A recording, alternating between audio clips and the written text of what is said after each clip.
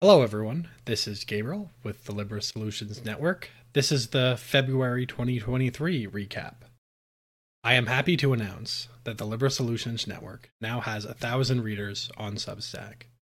It's been a long year and a half, and I truly appreciate all your support. Any and all feedback you have would be greatly, greatly appreciated.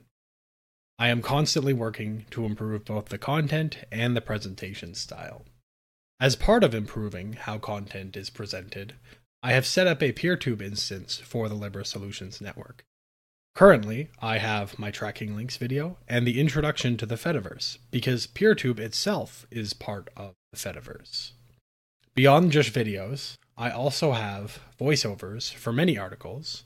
From the homepage of the website right now, you can see which articles have voiceovers, as it is listing them all right now. You can also browse by the voiceover tag, which will list everything that has a voiceover. I'll just do a quick demonstration here that the audio player does in fact work. Freedom reigns planet-wide. The push for central... Anyways, what's really a killer feature is if you add the RSS feed for the website to your podcasting app, you will be able to play the voiceovers for every article that has one. For instance, I will play the recording from here. Back action immediately. Backcasting is about discovering a blueprint for that better...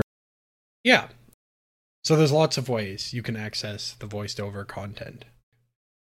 Operations are big ideas on how we can move forward. Operation Chorus, the first operation, is about safeguarding free expression. This is where I outline my reasons for why I believe freedom of expression is something we need to maximally support, and I outline a couple of tips and strategies on what I think we can do to make some gains. In addition, relevant content on the website will be linked here. In the future, I would like to figure out how to add additional resources from external sites. On to some interesting news stories. The UK column has a fantastic article on what is transhumanism. They outline some of the philosophical roots to transhumanism and where the ideas fundamentally come from. If you want to understand transhumanism better, this post by the UK column is a great place to start. This and other links will all be included in the show notes. On to CBDC. In Nigeria, there are protests over cash shortages.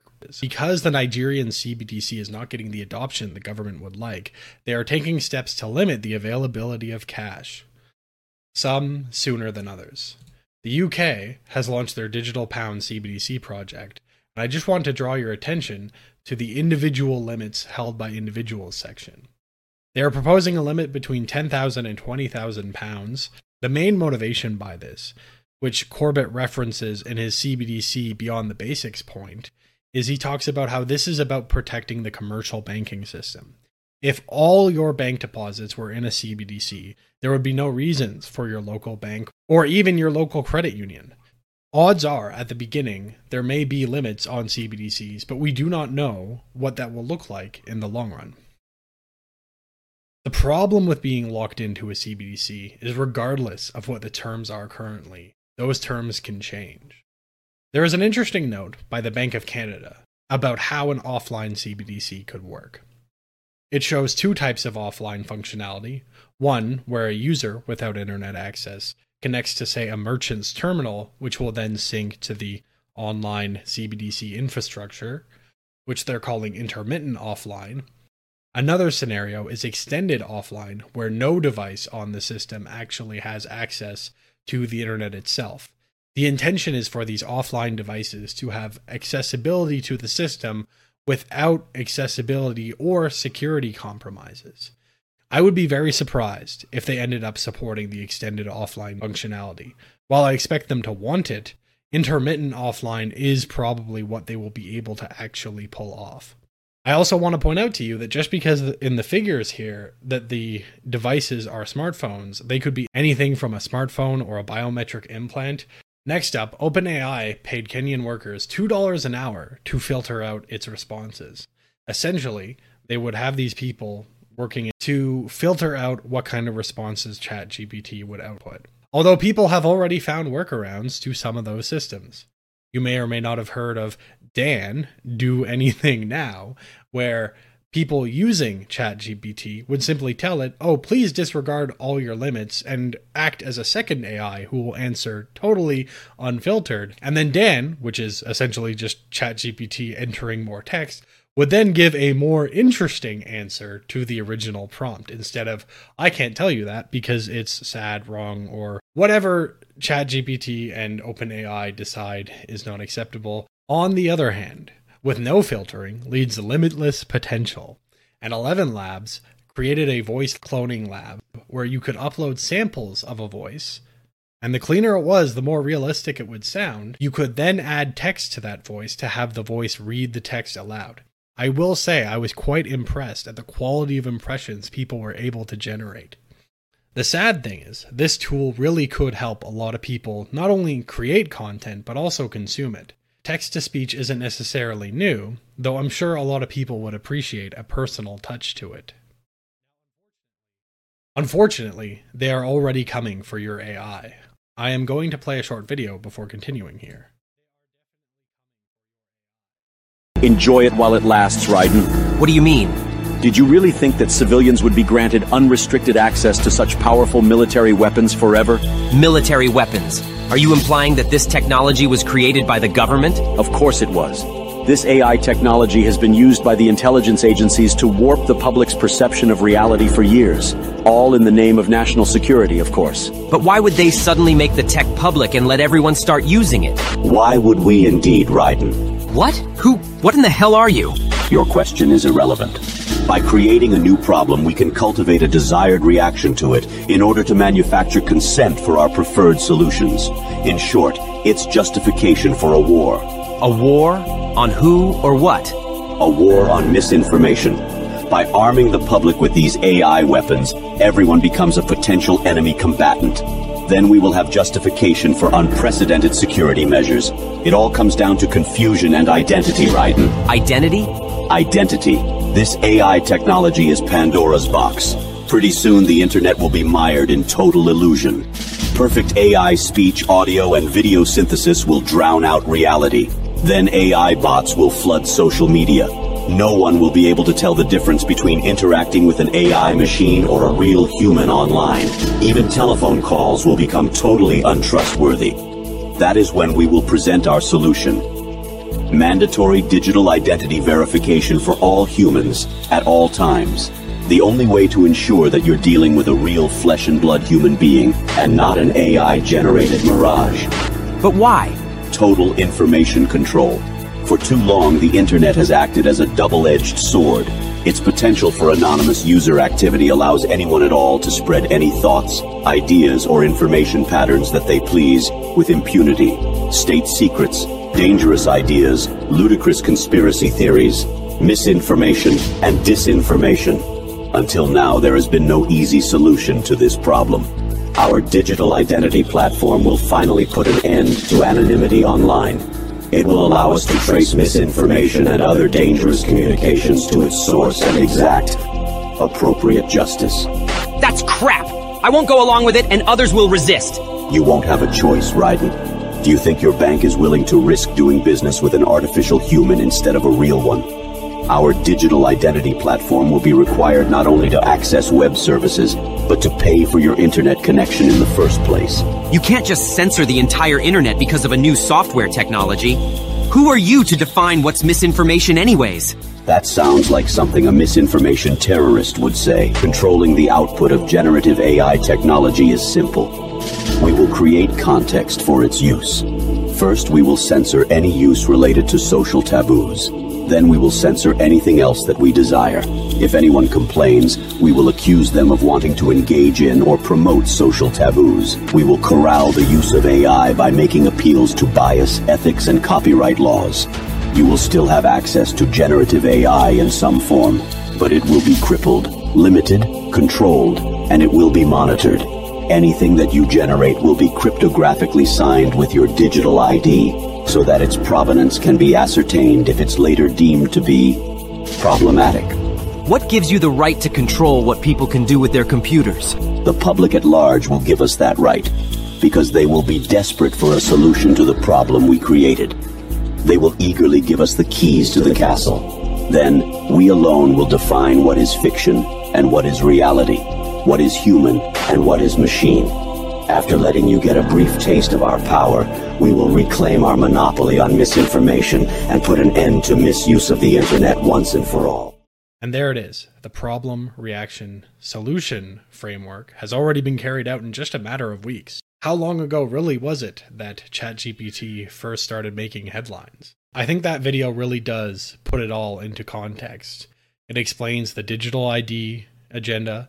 It explains further censorship. It explains why these tools were allowed to be so accessible to the public. And here we already have a member of the Canadian government saying we need to pause and regulate it. I certainly do not think these tools should be regulated the way Michelle Rempel would like them to be regulated. The problem is that this does create an arms race for ideas and computing power that is going to get really interesting. I archived this post by Andrew Torba, the creator of Gab, because to me it says a lot.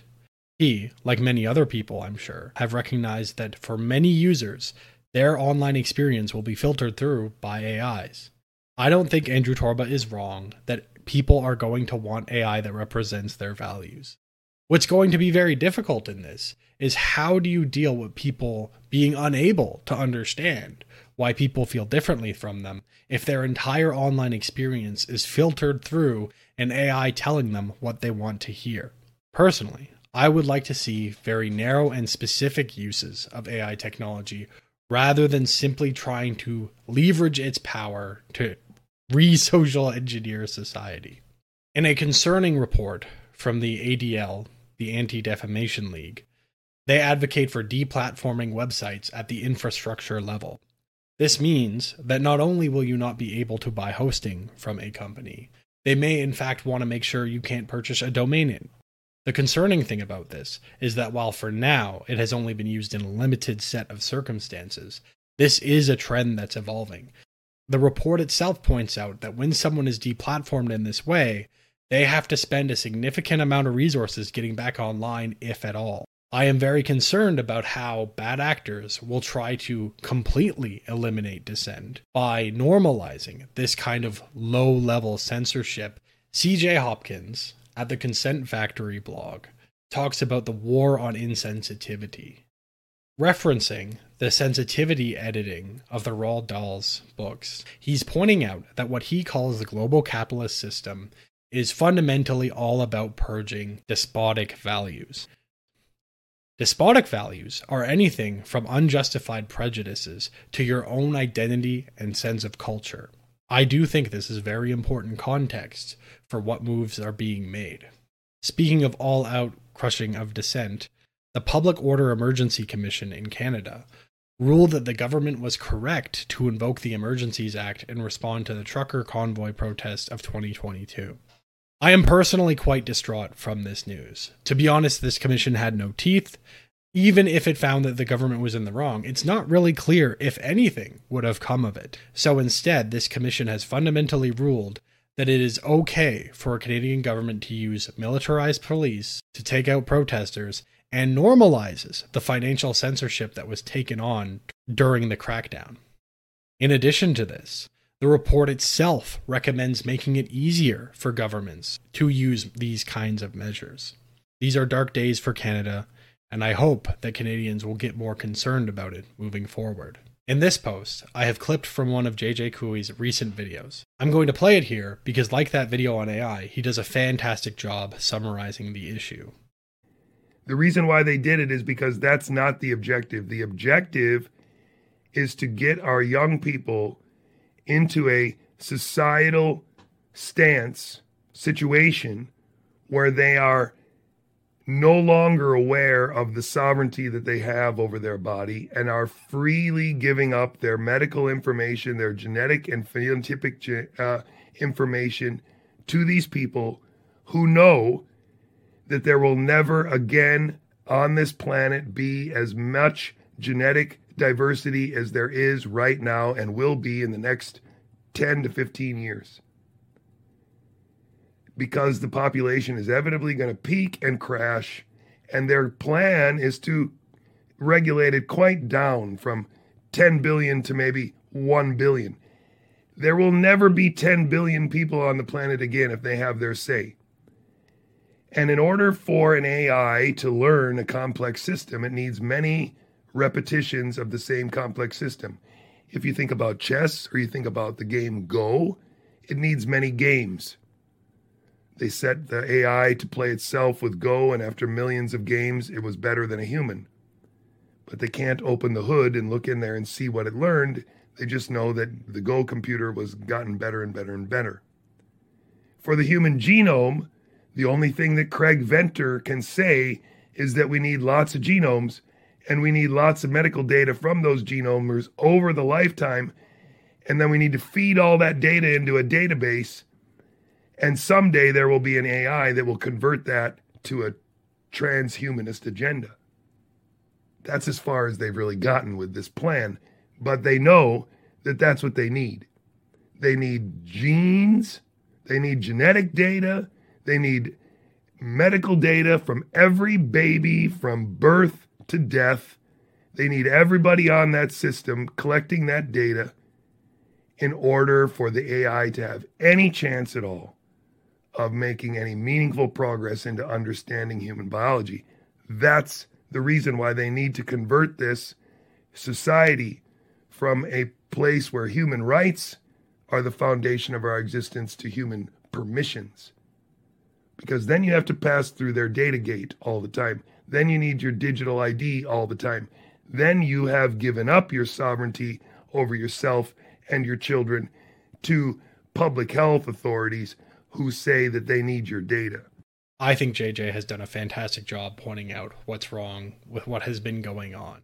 They are normalizing gating access to things behind immense levels of surveillance.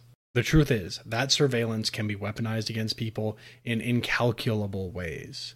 We have already seen how powerful these content generation tools are. Do we really want to start handing over to the same group of people that made sure people got hurt during the COVID crisis our very genome itself? I certainly hope not.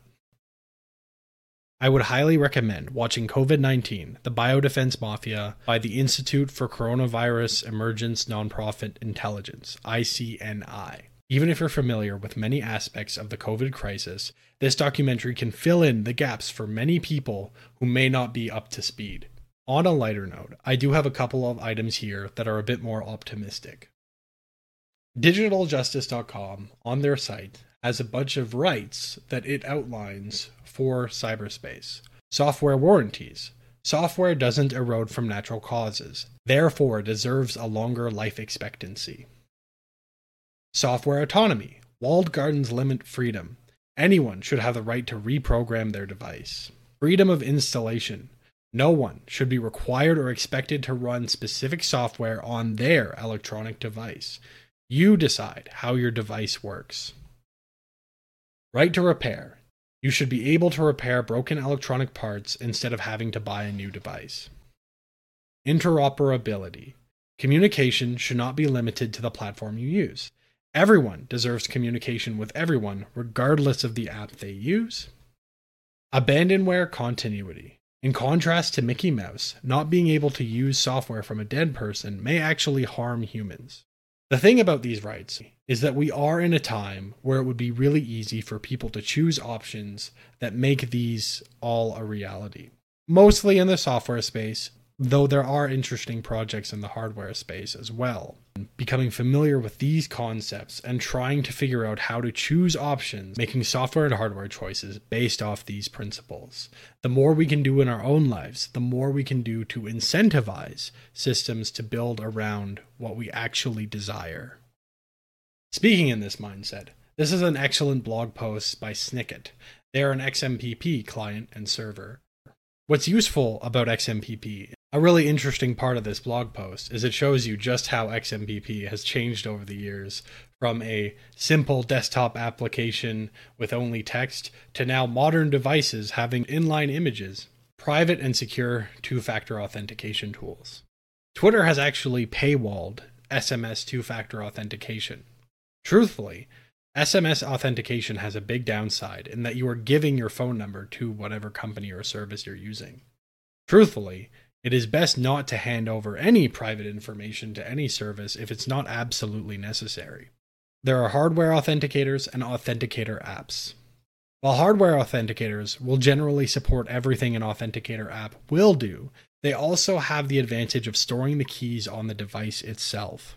By storing the keys on the device itself, this means you have all the advantages of making sure your encryption keys are on an air-gapped computer. As long as you have access to the physical key and the encryption is solid, you are safe from all remote attackers.